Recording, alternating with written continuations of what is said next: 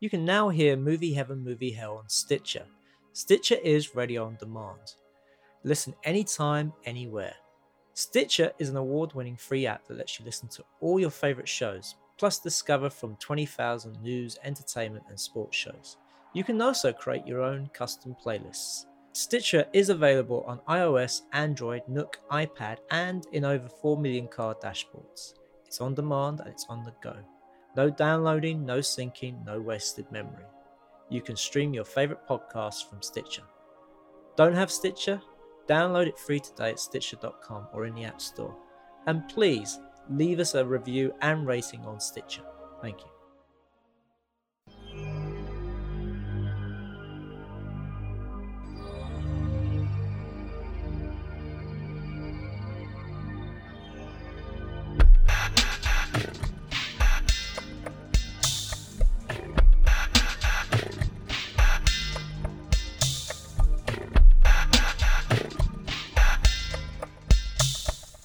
Welcome to Movie Heaven, Movie Hell with me, Simon Aiken, and Keith isn't here because he's on holiday in LA. So it's just me going solo on this one. But I'm happy to be talking to Rob Wickens, who is a colour grader, and you're also a writer, director and producer. I am, yes. Hello, Simon. Hello, Rob. I just we're sort of here talking about grading because I think there's a lot of people out there who would be interested to sort of hear what you have to say on it, and also the fact I think some people don't realise that there is this role called a colorist who goes in and plays with like the look of the film. So. Let's start at the beginning. How did you become a grader? How did I? Well, I started work at a post-production facility in Soho called TVP, which no longer exists, sadly, based in Golden Square. And I kind of came up through the ranks, worked initially as a runner, and then moved into the sort of dubbing VT area and became a senior operator there. But it was starting to get a little bit dull and a little bit boring. And there was a department that was always kind of sort of tucked away a little bit called the Telecine department, which basically was involved in transferring film to tape for various purposes, either for TV or for sell-through video. And I got the opportunity to kind of move sideways and try out this Telecine lark and see what it was like. So, I did about a month, 6 weeks or so of training, made a few mistakes along the way, but kind of got into it that way, and really that's been my role ever since. So basically based around the idea of retasking or moving film from basic celluloid onto tape as it was then and data as it is now, but essentially that role hasn't really changed that much. Okay, what was the first film or TV show that you were sort of like a proper grader on? Oh crikey! Well, we used to do a lot of work for a company called Tartan Video. I don't know if you remember them at all. I do remember Tartan Video, yes. Yeah, who had a good reputation for sort of art house horror, that kind of stuff. Yeah, they were the ones who released the John Woo films. That's correct. Yeah. So, well, that's a bit of pride actually, because one of the very early jobs I did for Tartan Video was The Killer. Oh wow! So I was one of the first people to actually see The Killer in the UK. So basically, we got a show print in that we graded and transferred onto tape, and that was done for sell-through video, and that was part of the fun of the job at the time, because you did get to see a lot of this, a lot of really interesting kind of art house and bits and bobs like that. Before anyone else pretty much saw them, so that was great fun. Oh wow! I mean, what other Tartan titles did you work on? Because I remember at the beginning of each video you had the Tartan trailer where they had like Cinema Paradiso and Night of the Living Dead. Oh crikey! Yeah, well, loads and loads of different ones. So we had that contract for years. So pretty much everything that Tartan put through. We did memorable titles. I did Man Bites Dog. That was was very good. Clark's actually. Okay. I think I was one of the first people in the UK to see Clark's. So yeah, that was quite good fun because it was a bit of a strange aspect ratio as well. It'd been shot 1:6:6, which was unusual at the time for certainly for sell-through video. So there was a little bit of a jiggery pokery actually trying to figure out what the right aspect ratio was for that, because it was never really on the cans or anything like that. It was just it was just you kind of had to sort of take your best guess and see if the headroom was right or if mics started popping into shot and things like that, and then kind of go from there really. So was that was it more of like a square than a rectangle? Well, no, a little bit more of a rectangle than 4:3 would be. So, So if you imagine, TV ratio as was 1:3:3 or 4:3. So 1:6:6 would actually be closer to the Super 16 native aspect ratio. Oh, okay. Yeah. Okay. Sorry, film geek. So we're 6 minutes into the programme and I'm already talking about aspect ratios. I do apologise. It's only going to go downhill from here. You do realise that. Well, we just done an episode on Paul Verhoeven, and I know that you worked on Black Book, which was his film. The first film he made coming back from America. So what was that like to work on? That was really good fun. My role on that was kind of the dailies colorist. So basically I'd be the guy that would be getting the film rushes in. I'd be transferring them, applying a look that Paul Verhoeven and his DOP at the time wanted to see, and just generally making sure that the material looked good, it was in focus, and so on and so forth. It was a bit of a difficult one because obviously he was shooting out in Holland, and the rushes were coming back to us. I was working in a lab at the time, so we were processing the film rushes and then getting them back out, giving Mr. Verhoeven and everyone their feedback on it. But yeah, it was a really interesting time. Around the same sort of time, I was working on things like Stephen Frears' The Queen as well. So we had quite a few really interesting projects coming through the lab that I was working in at the time, and it was great fun to work on these projects. So were you able to watch the rushes? Yeah, that was the whole point. Basically, I was pretty much the first eye on those rushes after they came out of the bath. So, really, part of my responsibility was to make sure the material didn't have, say, camera scratches on it. The focus was right. If people were sort of wandering into shot that maybe hadn't been spotted by the ADs or anything like that. So all that kind of reporting stuff. So it's like. First view reporting really, but which would have been back in the day. It would have been something that the rushes would have been printed up and screened for the producer, director, DOP. But those days seem to have gone, and it certainly wasn't something that they could do for Black Book or anything like that. They kind of had to take our word. Until obviously they saw the transferred rushes that everything was good, or not, as the case may be. So what were they transferred to? At the time, it would have been it was tape format still. We were just on the verge of not transferring to data, so it would have been Digibeta, I would have thought initially. Oh, okay. And so. Having watched like the rushes from that film, what were your thoughts of what you saw?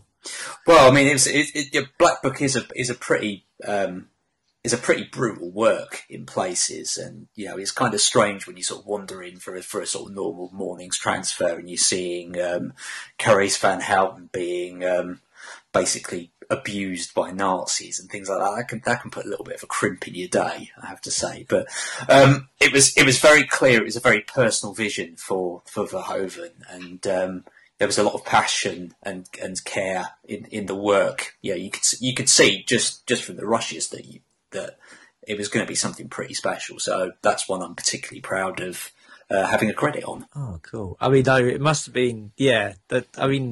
You must have sort of seen that that scene. That scene. Yeah. Yeah. If you haven't seen the film, then I won't spoil it for you. But you must have seen that scene from a lot of different angles. I think they did have 3 different cameras on that particular scene, yeah, just to make sure they got all the coverage that they needed to. How did you feel after seeing that? I felt like I needed to have a shower, basically. But even that, I mean, I know it's an intense piece of work, but you still knew that there was a very good reason for it to be there. There was never a sense of what was being shown being particularly exploitative. You can kind of piece together the storytelling even at the brushes stage. So it was hard, but you knew why it was there. Let's put it like that. Yeah. What other films have you worked on? Well, I mentioned Stephen Frears' The Queen earlier on, and that again was a really good one to work on.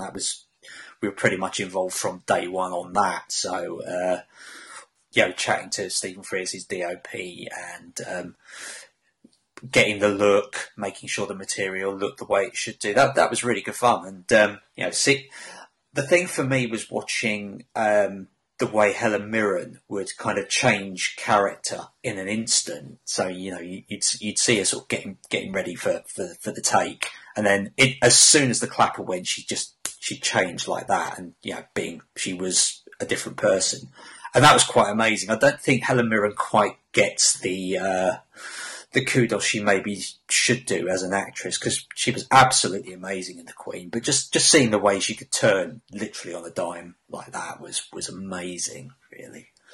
Well, I mean, I think people are sort of starting to. I think she certainly is getting the kudos now. I mean, it was a long time coming, assuming that she'd worked from the 70s all the way quite consistently through the 80s, 90s, and then to the noughties up to the point where she made The Queen. And so I think she certainly has gotten her due, and she's working a lot now. But, absolutely. I mean, there's an element of her turning into a national treasure now, where she can do no wrong. But I've always been a fan of her as an actress, as well as everything else. So it's great to see her really still doing the do even now. She's mid-60s now, something like that, maybe. Yeah, something like that. Yeah. But what was the first film you saw her in? Oh crikey! Excalibur. She was amazing in Excalibur for all sorts of reasons. Yeah, I think Excalibur was the first one I saw her in as well. But I thought she was really good in The Long Good Friday as well. Oh, definitely. Yeah, I mean, you look at her filmography. She's just done so much over the years, and just all sorts of different roles as well. I mean, she's one of our best character actors, I think. But it's really good to see her taking starring roles now. So, yeah. So, what other films have you worked on? Oh, blimey! There's. I'll tell you what else I've worked on. I mean, apart from films, obviously being a colorist means you do get to work on a lot of all sorts of different stuff. And I was actually colorist for a couple of seasons of Last of the Summer Wine. I don't know if you remember that show. I do remember that show. Yeah.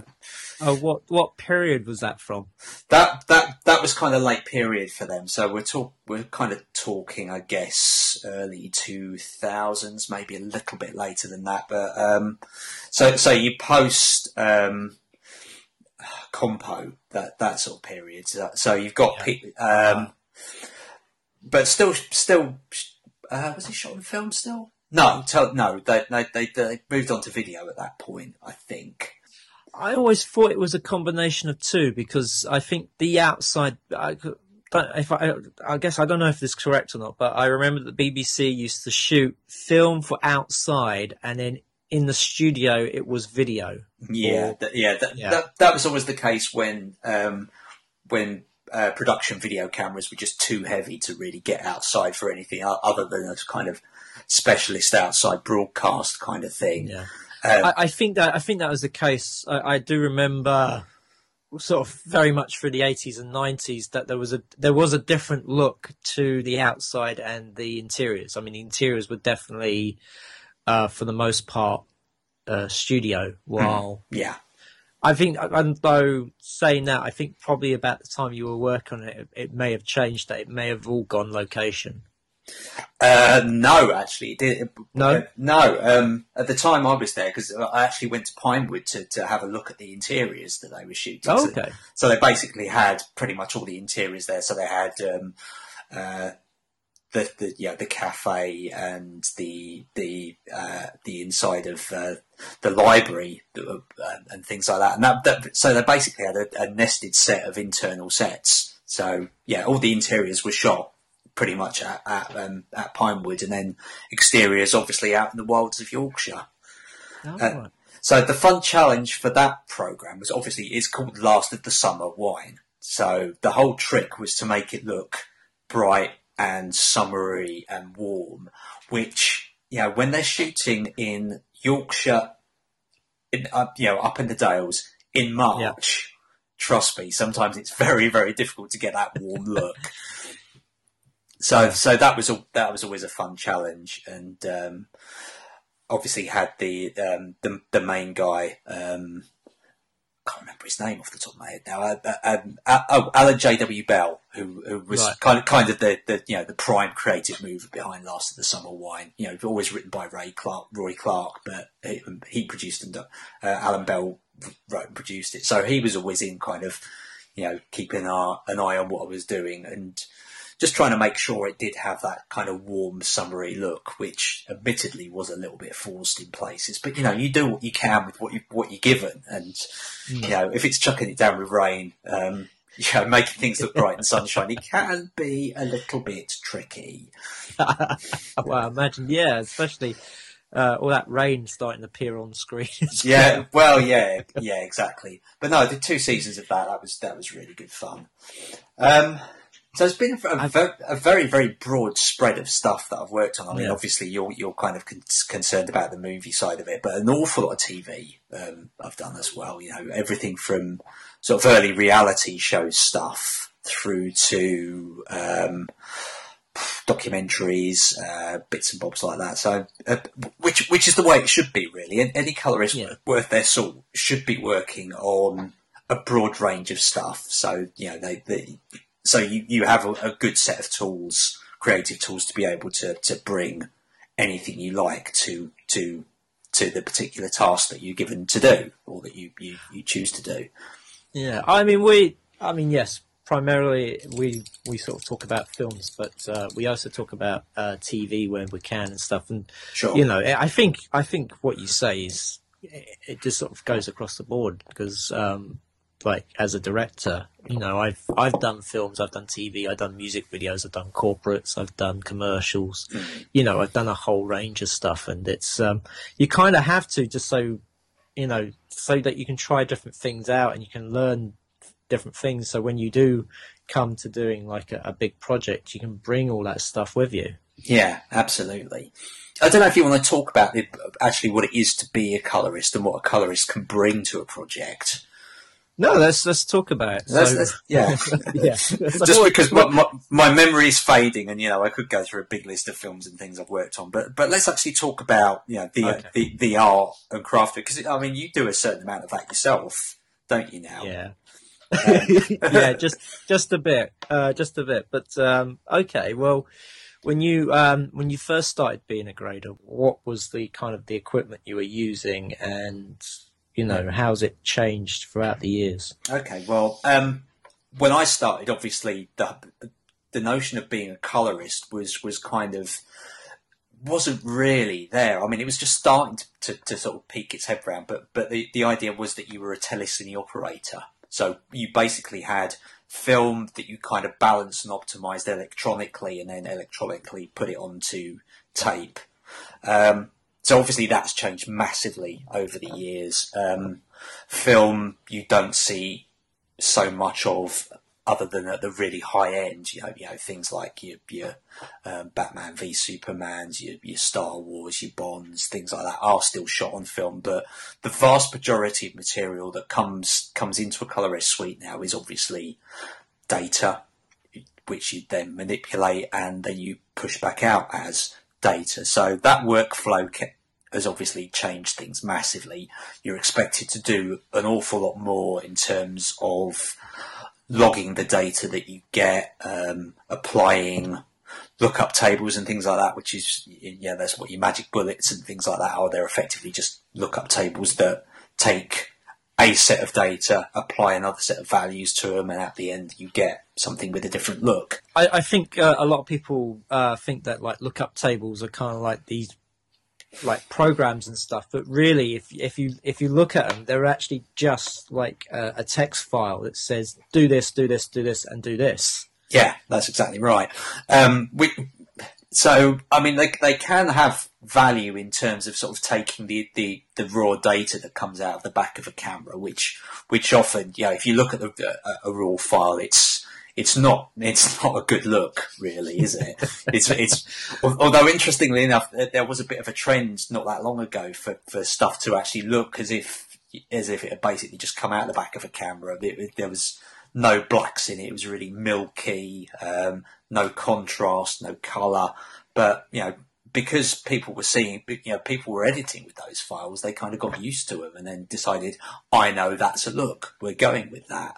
Which... you saw it a lot in advertising, the whole sort of bleached out look. Yeah, so everything was very bright, everything was very white, and it certainly was a look, and but it was one of those looks that it just was being used for everything, and I think got tiresome very quickly. Yeah, it was a bit of a trend, and now and it didn't last very long, just because, frankly, the pictures weren't that attractive, really. But there you go. I think what's changed a lot over the years is the ability to do so much more with so much less, really. I've always been an advocate of the kind of less is more school of color grading, where basically you're doing a lot with just your primary color correction and a little bit of secondary. What I'm not doing is the kind of advertising school where you basically just take an image and effectively break it down into its component parts and then grade each of those. So you could have a background that you grade separately to, say, the face of the person that's in that shot, separately to, say, what's on the table, separately to everything else. So you end up with effectively like a 20-layer Photoshop thing with layers moving around, tracking and things like that.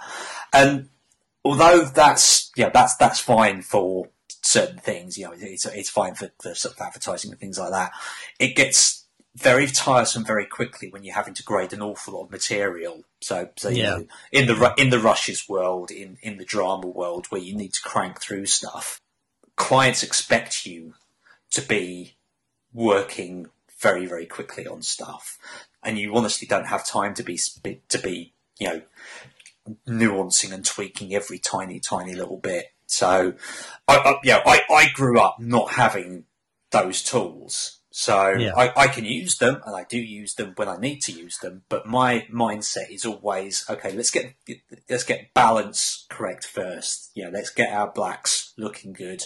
Let's get our highlights looking good. Let's make sure the mid ranges are clean and nice. And then from there, then we can start applying a look if you need one. Then if you feel that this person's face is underexposed, then we can lift that, and so on and so forth. But you do find that 90 to 95% of the workload on any given piece is actually perfectly achievable just using your base controls. That's philosophy I've always applied, and it's stood me in good stead, really.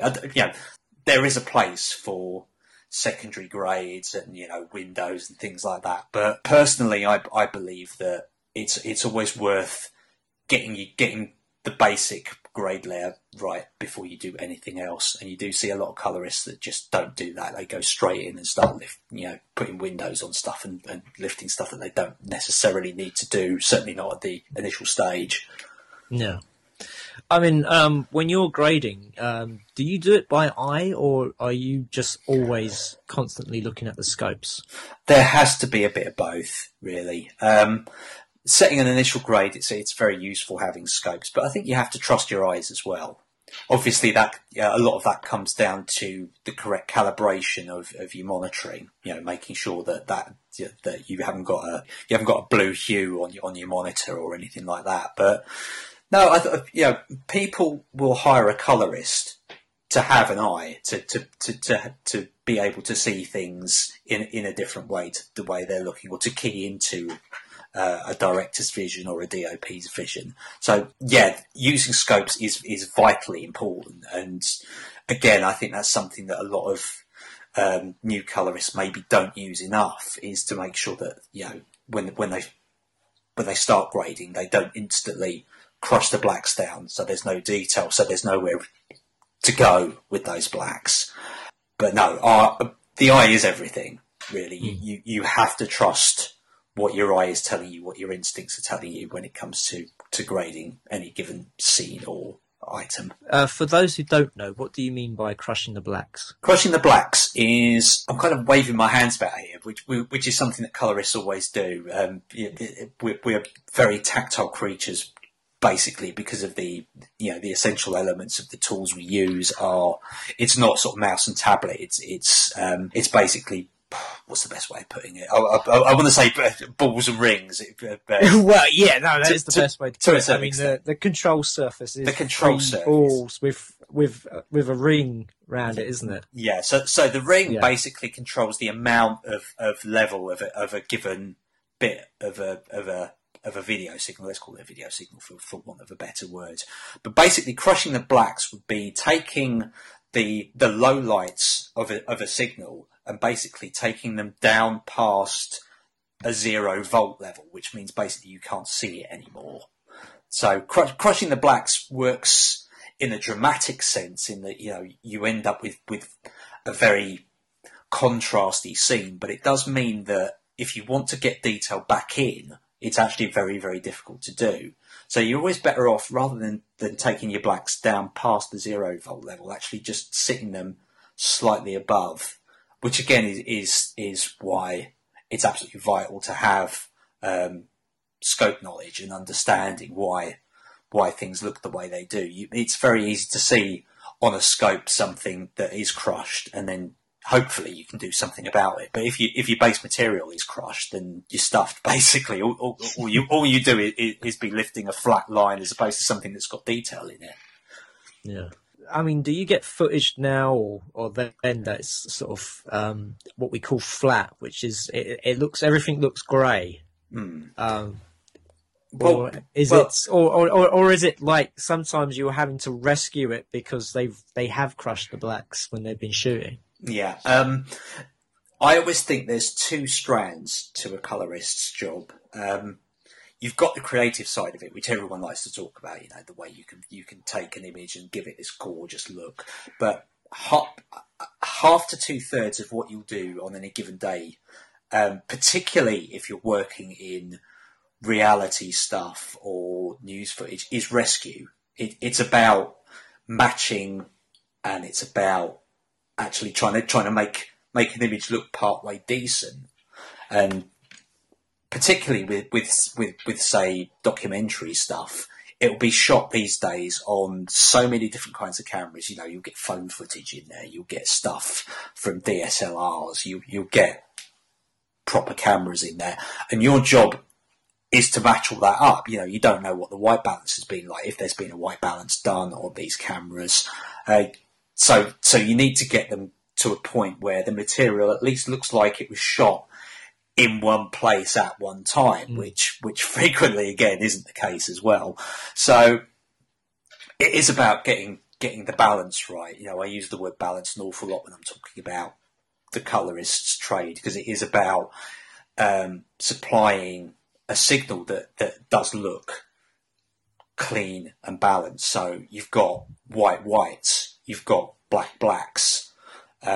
Obviously, if the client wants a tweak to that, if he wants things to look a little bit blue, if he's going for a moody kind of crime drama look, or if he wants things to look a bit brown because they're going for an old timey sort of a look, then yeah, absolutely you can do that. But again, 9 times out of 10, what people want is clean, bright, sharp images. So that's the job really, and sometimes that's difficult when you see what you get in the door at the beginning of the session. Well, I think I put my question better actually. Is do you prefer that the image be flat, or do you prefer that they have that there's some sort of contrast to it or some sort of colour done to it already? Well, I prefer really that it comes out of the camera clean. I mean, obviously. Raw footage, you can apply a lot to it, which will kind of take the very thin signal and bring it back to some sort of easily workable thing. But no, as long as there's signal there that can be worked with without completely overloading the range of the software that you're working with, then it doesn't really matter. If you're dealing with say Red Raw or sort of Arri Raw stuff, it's going to come in looking a certain way. It's going to be a flat signal. But the first thing you do would be to apply a lot to that. That will instantly take a lot of the green out. It'll bring the blacks down a bit. It'll bring the whites up a bit. It'll give you a little bit of contrast, and then from there you can start giving the material the look that it needs, or at the very least, make your whites white, make your blacks black. So on and so forth. Yeah. Oh, I just asked because a lot of these sort of cameras coming out now, especially on the digital SLR range, they are coming with these sort of very flat profiles, and they are pushing towards that. And I know I've used it a couple of times now, and the thing I always find is that, especially in editing, it's really hard because a lot of the time you're not quite sure if it's in focus or not. I mean, that was the one of the things that I found shooting with having one of these sort of very flat profiles was it was really hard to tell if the damn thing was in focus. Really? Oh God! Yeah, it was because it's all flat. It's all color-wise. It's just flat, and it is amazing then when you do take it into the sort of to be graded or put a LUT on there that it does come to life. But it's just one of these weird things where it's kind of like you kind of would like to see what it looks like without it just being completely flat. Yeah, I mean, this is the thing that's always confused me a little bit about raw footage, which is, it's captured all the detail, but why is it captured in a way that is quite so unpleasant to the human eye? Why is it that you have to sort of load up something else to actually get it looking normal in the first place? We should, I think it's the fact is then that you're not locked into one look, that you can change it whichever way you want to. You can change the color temperature. You can change. I don't know. It's just you can change it a lot more than if it's sort of if the look is kind of cooked in. Yeah, but to a certain extent, you can do that with an image that's looking reasonable rather than it looking just so incredibly flat. I do take what you're saying, but I don't know. I always started off with images that looked fairly decent from frame one, and then from there you can still take them and pull them around any way you want. But hey, what do I know?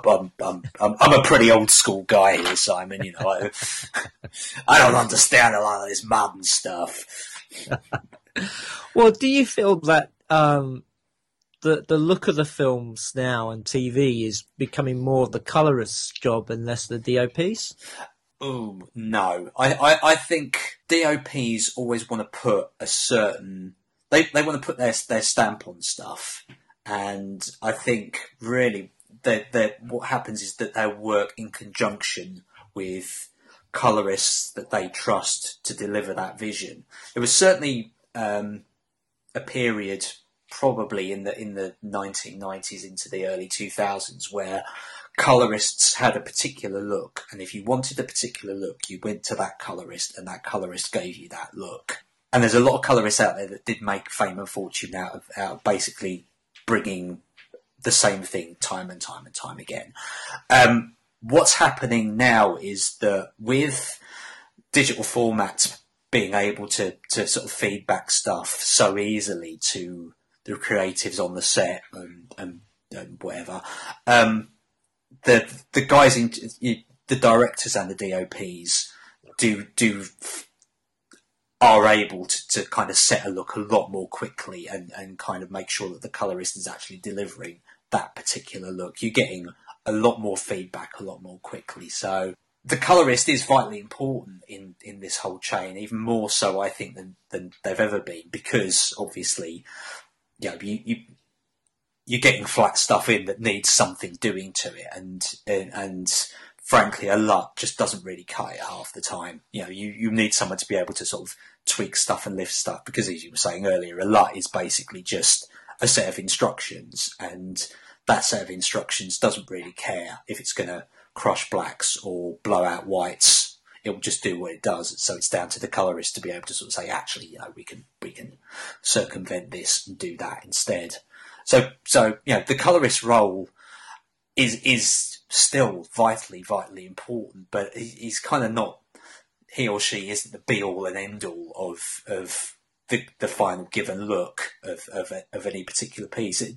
The best looking stuff is always delivered where the colorist and the DOP and the director are all talking together and agreeing together and giving a particular look. The worst is obviously when you get a colorist or a DOP or a director that doesn't agree with the other two parts in that chain. So that's just the way it goes, unfortunately, sometimes. And then you just end up with something that does look like a bit of a dog's breakfast. But yes, colorists are important, but not as important as they maybe were. Is the short answer. So I mean, earlier you sort of said about how I grade now as well, and I grade because you kind of you taught me, you sort of showed me the sort of the basics. Yes, my young Padawan. What happened was that on Blood and Roses, I asked you to sort of come on board as a colorist because you had done my previous shorts monologue triptych. That's right.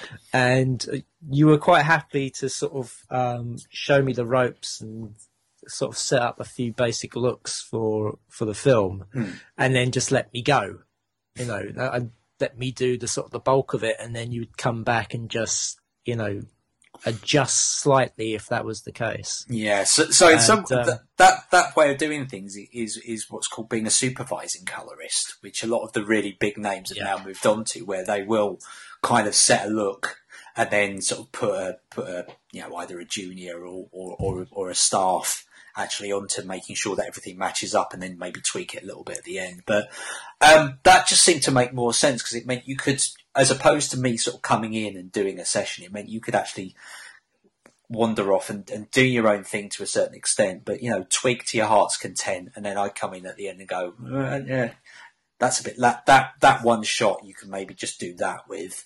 And I personally, I think it worked very well. You know, Blood and Roses is a good looking piece of work, if I do say so myself. Yeah. Oh, no.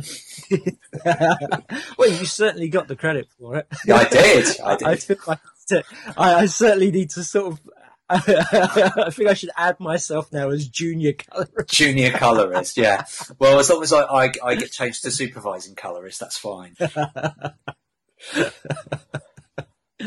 But no, it's sort of how I was able to do that was at the time Apple had released Color through their Final Cut suite, and that was sort of the first time that I can remember that grading software was out there available to the public to use.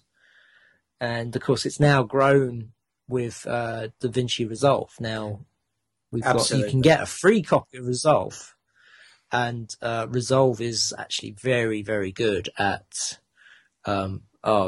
grading. I mean, I use it all the time now. I'm when I can, but I'm a massive fan of Resolve, and I'm not the only one. Certainly in the DI world, in the sort of film grading world, Resolve is pretty much where it's at now. Most big colorists will use Resolve because it is incredibly powerful and very, very straightforward and easy to use. I think that's the main thing, that you can work very, very quickly, and you can set up looks very, very quickly with it. But it is astonishing what they give away for free on there. I mean, really, the only difference between the free version and the studio version, well, there's a couple. There's no stereoscopic stuff there, and there's no real collaborative kind of input, so you can't have the sort of remote grading stuff or work as a colorist team. But apart from that, it's astonishingly powerful. And obviously the Resolve 12 is out now, which again has added even more tweaks to the mix. You know, it's got audio tools that are quite handy and things like that. So Resolve do seem to be trying to push themselves as a one-stop shop for low cost production. Yeah, I mean, they're not there yet. I mean, they're definitely not there yet. I mean, the editing is not quite there. I still edit in Premiere. Okay. And, and also I've had loads of audio problems with, so I can't output the whole video from Resolve. I have to bring it back into Premiere to output it. So it'll get there. It will certainly get there. I mean, when you look back at Final Cut, the first two versions of it were terrible. Yeah. But yet then 3 came along and it just changed everything. And I remember I learnt on Premiere as an editor, and then I moved to Final Cut Pro 3, and I was with Final Cut Pro all the way to 7, and then of course 10 came out, and that was when I moved back to Premiere. See, I'm a big fan of Final Cut Pro 10, but obviously it's a very divisive piece of software. So your mileage may vary, but I think most people do agree that Resolve is a very powerful piece of kit that is improving all the time. So yeah, and it pops up all over the place in very, very professional environments. So if you want to get yourself involved in color grading, your best bet is to grab yourself a free copy of Resolve and start playing around, really. Yeah, it's the best way of learning, is just sort of doing it. Oh, of course, and then you can also spend loads of money doing a course. There is that, yes, yeah. Yeah. Maybe I should set myself up as a trainer or something. Who knows? yeah. But I mean, I think if you can get on a course, do it, because there's a lot there. It can be a bit overwhelming when you first sit down to do it, and just sort of knowing what each thing does, and especially working with scopes and stuff. Because I think definitely with the scopes, it's a very sort of good basis to start from, trying to sort of just get the colours sort of in between the top and the bottom. Yeah, but just understanding. I mean, we're talking about crushing the blacks earlier on. Just understanding, what a black crushed picture looks like, as opposed to one that's got a nice level of contrast, but there's still detail in the blacks. That's very, very easy to do in Resolve, and it gives you a really good basis to go from. The one thing really that does make an incredible difference in any kind of professional grading environment is the control surface, of course, and that's the thing that can cost an awful lot of money. I mean, Resolve do offer their own control surface, which is this lovely big sort of desk with all the bells and whistles, but they're asking 21 grand for that. Whereas you've got companies like RL Kupel and Tangent, particularly, who offer low cost grading surfaces that do pretty much everything that you need to do, but it means you're not constantly poking around with a mouse or a tablet to actually get what you need. And it means you can multitask as well. You can do simple things at once, like, say, you can take your blacks down while bringing your whites up at once. It's a single process, as opposed to dragging and dropping and sort of moving sliders about. And that's what really speeds you up as a colorist. Yeah. Oh yeah. I mean, it's I have not had a chance to work with a control surface, so but I imagine it's a lot quicker. Yeah. But I have to say, it's gotten easier using the mouse and keyboard to get stuff done, because I remember color at first, you tended to be trying to drag things along, and it would take. It felt like you were doing a mammoth task, dragging your mouse from one side of the table to the other. Just to move This it is so slightly. heavy. Why is this so heavy? But yeah, well, personally, I think once you try things with a control surface, you don't go back. And Tangent are releasing a thing called the Ripple, which is brand new this year. I think they're going to be showing it at the NAB, and that's kind of a cut down version of a control surface, but it's got your balls and rings, and it's got a few programmable soft keys. But they're pushing that out for £250, which I think makes makes the whole process a lot more affordable. Yeah. Otherwise, you're looking at sort of £1,000 or so for something like a wave panel or the Avid Artist Control, that sort of stuff, which is still, it's still doable. But if you can get a lot of the same functionality for £250, I'd say absolutely go for it. Yeah. I mean, it's amazing how much equipment has come down in price now. Well, yeah, exactly. Have you noticed there's been more graders coming along now, or is it sort of still the same level as it used to be? Well, you certainly see a lot of different names appearing now. It always used to be the case where a colorist would only really be credited if they were names of a particular kind of distinction, pedigree, the big names like people like Gian Omishibi or Aidan Farrell and things like that. But because so much more stuff is coming through that needs a colorist's touch, then you do see a lot of guys coming through. There are more suites being built because there's a need for it, frankly. The material does need a little bit of a touch, and stuff gets graded that you wouldn't think. When I'm talking about reality shows, I'm not just talking, say, your nice documentaries or anything like that. A lot of cookery shows, they're all graded. There's a colorist on those. So anything that's kind of multiple cameras, anything that might have, say, DSLR footage or phone footage in it, stuff like that, you tend to find that they will have a colorist supervising that look. Saying look, it might just be making sure it's not bright green throughout, for example. So more there are more colorists than ever before, and god damn it, the world is so much better for it.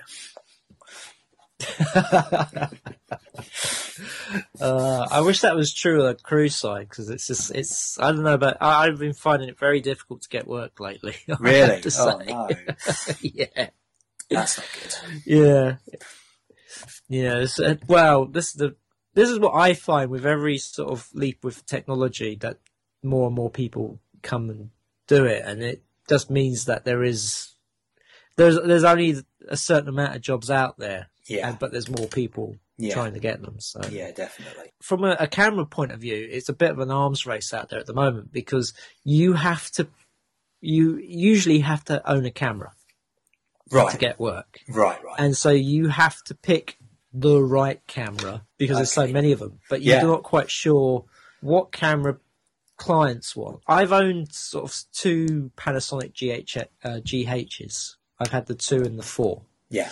With the 2, I got a lot of work. With the 4, I've had no work. Really? Yeah. Yeah. Yeah, because you think, 4K and all this, but a lot of the companies, a lot of clients like the C300. Oh, really? Okay, fine. And I guess you've got the Blackmagic compact camera now as well and things like that. So that yeah. Yeah, but I mean, as a jobbing camera, the C300 is at the moment is the one to get. I mean, I invested in a Sony Z1 back at the beginning of the 2000s, and I got a lot of work through that. But that was a $3,500 camera.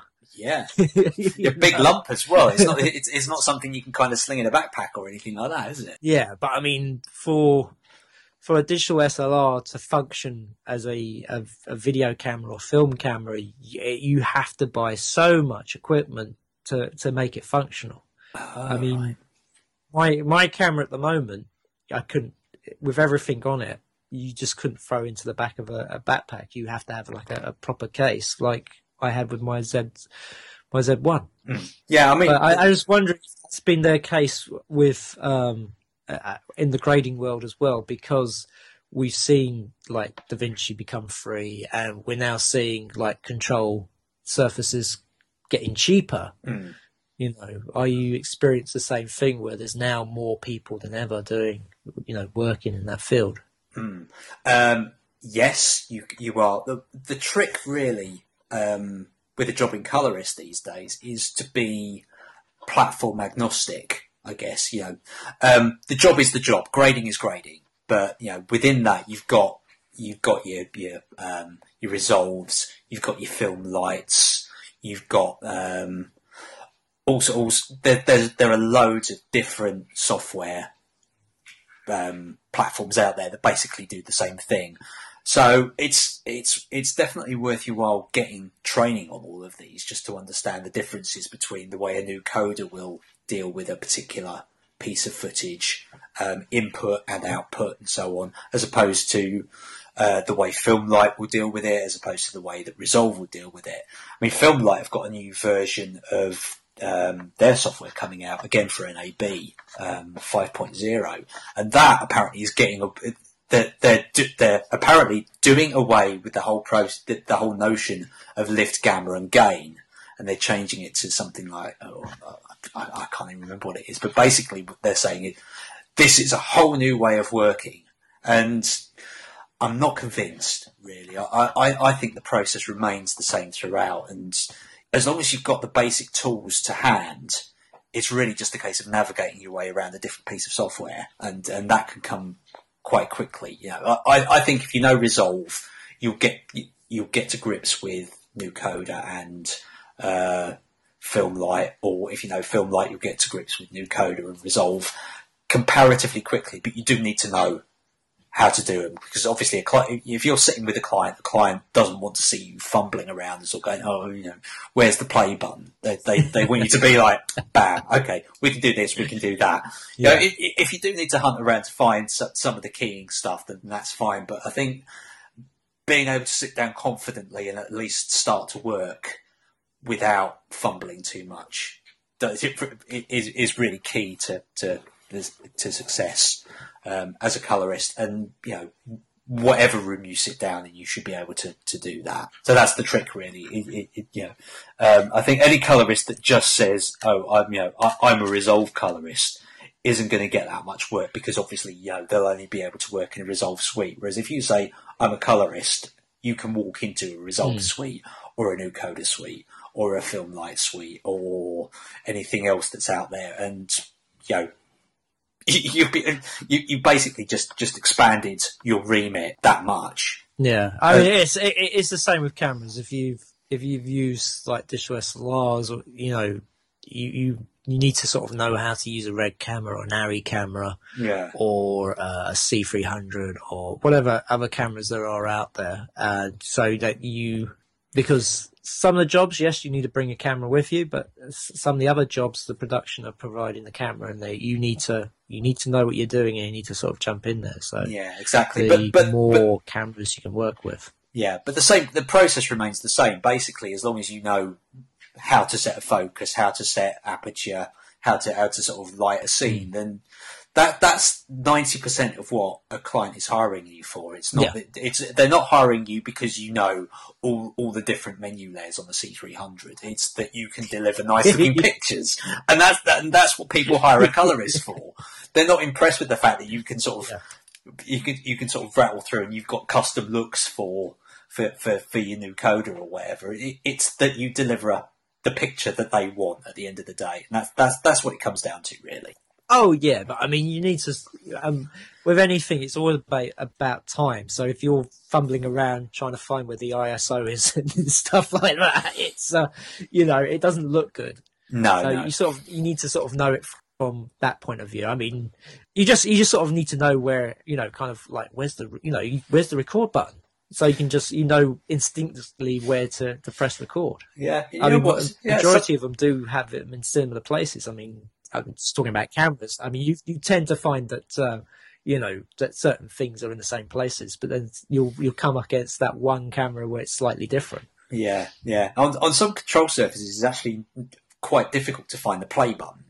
Weirdly enough, Da Vinci's early panels were quite strange, because you had kind of that there were two back in the old school now. Yeah, there were two platforms. There was your Poggle and your Da Vinci, and Poggle was always the more straightforward one and is laid out in a much more intuitive fashion, but a lot of stuff that was there was kind of tucked away in menus, whereas Da Vinci, much bigger panel, and everything was on the panel, which meant that finding the play button was actually quite difficult. And it didn't help that, as opposed to the play button being sort of marked off with a little triangle, it was literally just, the play button had play written on it. So you're basically confronted with like an aircraft carrier's worth of controls there, all in text. So, it wasn't actually that easy to find stuff. Yeah. I mean, so what are you currently working on? Currently, I've kind of, over the past few years, I've kind of settled into more of a sort of archive role. So, embracing the fact that there's 100 years worth of film out there that also needs to be exploited is the wrong word. Kind of shared with the general public. So, I've been working with a lot of the big sort of film libraries that obviously have warehouses full of old 16mm, old 35mm, and basically getting them into a position where they can be shared with the general public through things like YouTube, or say for the BBC Archive, BFI as well, BFI Player, that sort of stuff. So it's about kind of archive restoration and archive distribution, really, and that's a fun challenge to sort of play around with that. I mean, I do get the odd other odds and sods come through as well, but for the most part, I'm kind of back to where I started, if you like. I'm on a daily basis. I'm handling film, which makes me very, very unusual in the colorist world these days. A lot of colorists really wouldn't know wouldn't actually know what to do with a roll of 35mm. So I'm quite unusual in that aspect these days. But yeah, I enjoy it. It's challenging to get the best out of material that's obviously been sat in a can for possibly 50, 60 years. But the joy of it is when you get something up that hasn't been seen, has got real significant cultural or artistic value, and looks amazing right out the bat. I'll give you an example of that. Just before Christmas, we had a guy come in with basically a carrier bag with some film in it, and it was some stuff that he'd found in his garage that had been kicking around, and it was very, very early animation, 16mm animation of a character called Oswald the Rabbit. Now, Oswald the Rabbit is the precursor of Mickey Mouse. And this was something that basically he got hold of Disney, who obviously owned the copyright to Oswald the Rabbit, and said, I've got this stuff, what do you want to do with it? And Disney basically paid for a whole 4K scan and restoration of this Oswald the Rabbit stuff that he had, which was screened at the NFT over Christmas. Oh, wow. That's the joy of this kind of material, really. It's finding the hidden gems. It's finding the weird little odds and sods that you wouldn't expect to see. And that's the fun of it, really. Just being able to have the skills to be able to get this stuff in a position where people can enjoy it again, rather than it being stuck in a warehouse, in someone's garage, in a plastic bag somewhere, getting it onto YouTube, getting it onto the iPlayer, and having people, showing it to people and saying, look, isn't this great? Isn't this fantastic? The fact that this was shot 60, 70, 80 years ago, and we can still enjoy it now. And that's the fun of what I do these days. Oh, brilliant. But I mean, that's not the only thing you do at the moment. I mean, I just sort of want to quickly touch on the, because you do a lot of podcasts. Yes, we do. Yes. If you're listening and you're wondering, I've heard that voice on here before. How have I heard this voice before? Well, because Rob with Clive do the A to Z of SFF, and of course that advert is always played in our main episodes. Very nice to hear that as well. Yes, yes. Thank you for doing the plug for me, pretty much. But yeah, the A to Z of SFF is basically myself and Clive Ashenden attempt to take the whole great fat universe of science fiction and fantasy and kind of put some sort of order to it. So we're in a reboot mode at the moment. We've done one season of it, which was basically A is for, which kind of worked, but you know, we want to retool things and bring and liven things up a bit for 2016. So we're just in the final stages of tweaking a reboot. I've got Berea Thomas, who does our front and end credits. She's doing a record for us on Sunday. Okay. I've already done new front and end titles, music wise as well. I've composed some music for that, and yeah, hopefully we should have the A to Z back up and running in the next fortnight at the very latest, I would have said. And what's old is new again. I mean, it's thanks to you guys that sort of piques my interest in sort of doing a podcast. And so what was it that made you want to go out and do, to make podcasts? Because you've done this one and you did the Speakeasy beforehand. Clive was always the main motive for that. He's a big podcast fan, and he was quite keen to do it. But because we've done an awful lot of stuff creatively together, from sort of film work and writing work and things like that, it seemed like a natural fit to give it a go. So yeah, I mean, we did the Speakeasy for 18 months, I suppose, and then moved on to the A to Z of SFF. Yeah, but I think it works because it's about the relationship between the two of us. I mean, it's the same with you and Keith doing Movie Heaven, Movie Hell. You know, part of the fun of it is that the two of you do mesh together quite nicely. Yeah. And also, to be honest with you, podcasting's a hell of a lot easier than making a film. So yeah, there's always that. Yeah, it certainly is. I mean, to think, because it takes us, say, we record this for over an hour, and then you just sort of, if you want, I could literally just put this up straight away, and ta-da, it's there. Though I do edit these, just to take certain things out. Especially like background noise and things like that. But that's fair enough.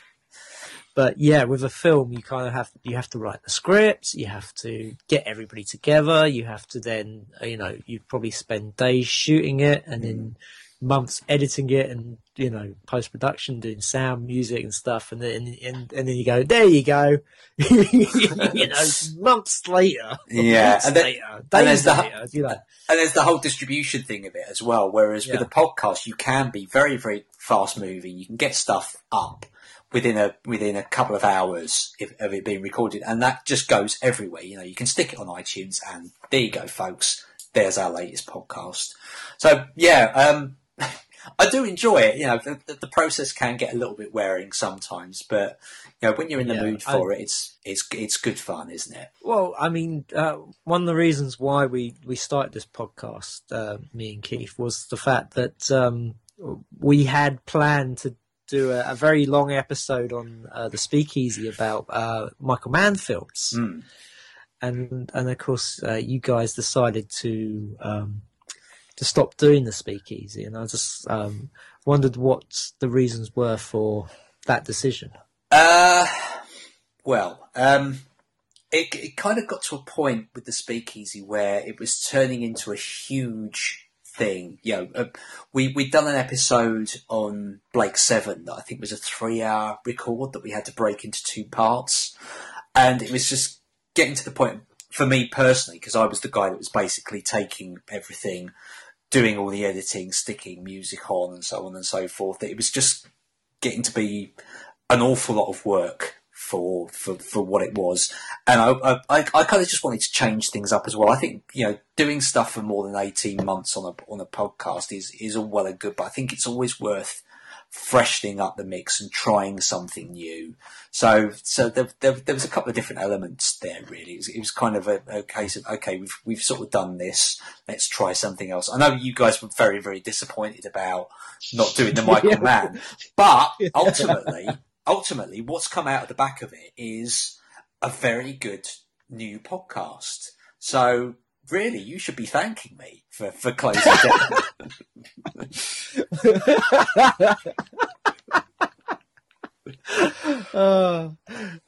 You know.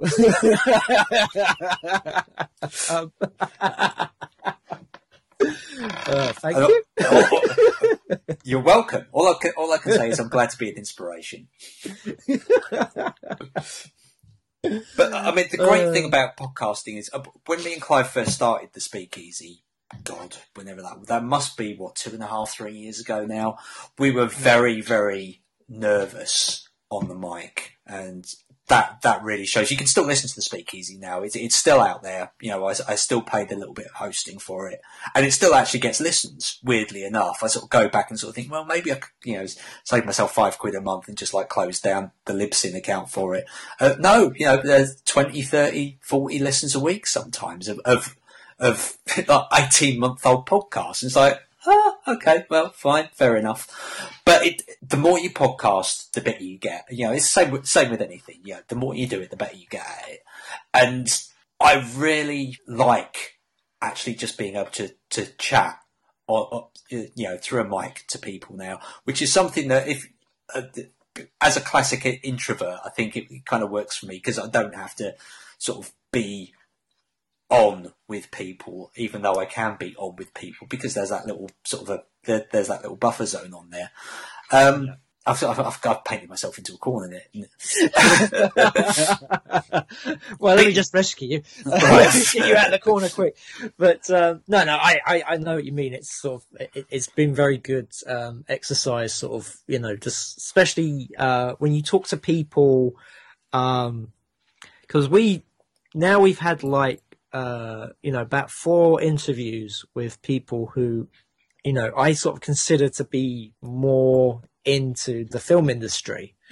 And when we did our Kenneth Johnston interview, I have to say I was nervous as anything. Yeah, I'd have been absolutely bricking it, but no, it worked brilliantly, that one. Yeah, but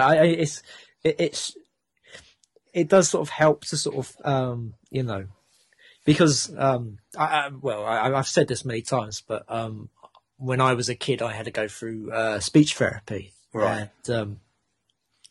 And so it kind of helps listening back to yourself and listening how you actually talk, you know, and how, you know, you get your point over and asking questions and stuff like that. So I think from that point of view, it's helped me, and you know, and yeah, and people do listen to it. I mean, it kind of like sounds like we're sort of, you know, you know, patting each other on the back. Well, why not? You know, yeah, I know. You know, sort of self-grandizing, but it's it's very enjoyable. Is the thing. It's very enjoyable, and it's and I have a lot of fun doing this, and I get to, you know, talk to people in the industry about what they do, and that's the one thing I've always loved about the film industry, is the fact that you meet people and you all have the same interest, which is film, but then you can hear all these different stories and talk about different aspects, because as people do so much different jobs on a film set, and in, you know, in post-production and everything else. Yeah, film's a big subject, and you know, it's fun to see you guys sort of embracing all aspects of it and doing a really good job. So yeah, there you go, good job, well done.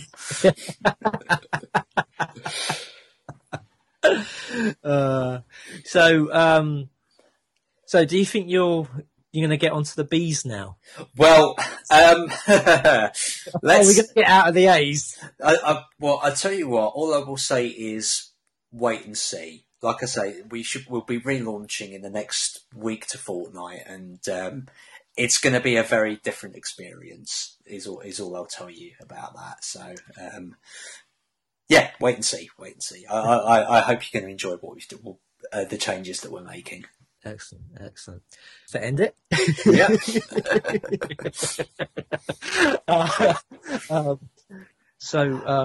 We always sort of end by asking people where people can find your work online, or if they can or where they can contact you. So, Rob, where can we find your work? Okay, well, I've got a YouTube channel. I guess the best bet is to search YouTube under Rob Wickings. You should be able to find me there.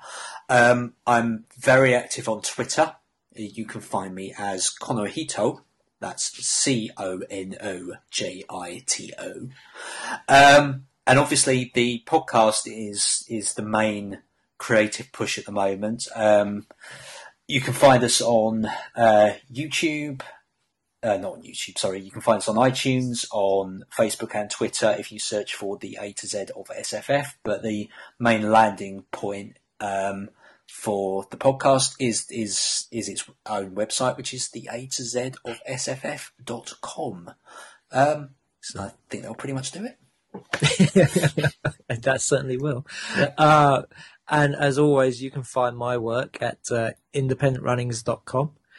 And you can listen to this podcast on iTunes, Stitcher, Mixcloud, and YouTube. You can follow us on Facebook and on Twitter. Just search Movie Heaven, Movie Hell. And please do leave us a review and rating on iTunes and Stitcher. It all helps. So that just leaves me to say thank you to our guest. Thank you very much for having me. It's been a real blast today. And look forward to our next episode of Movie Heaven, Movie Hell.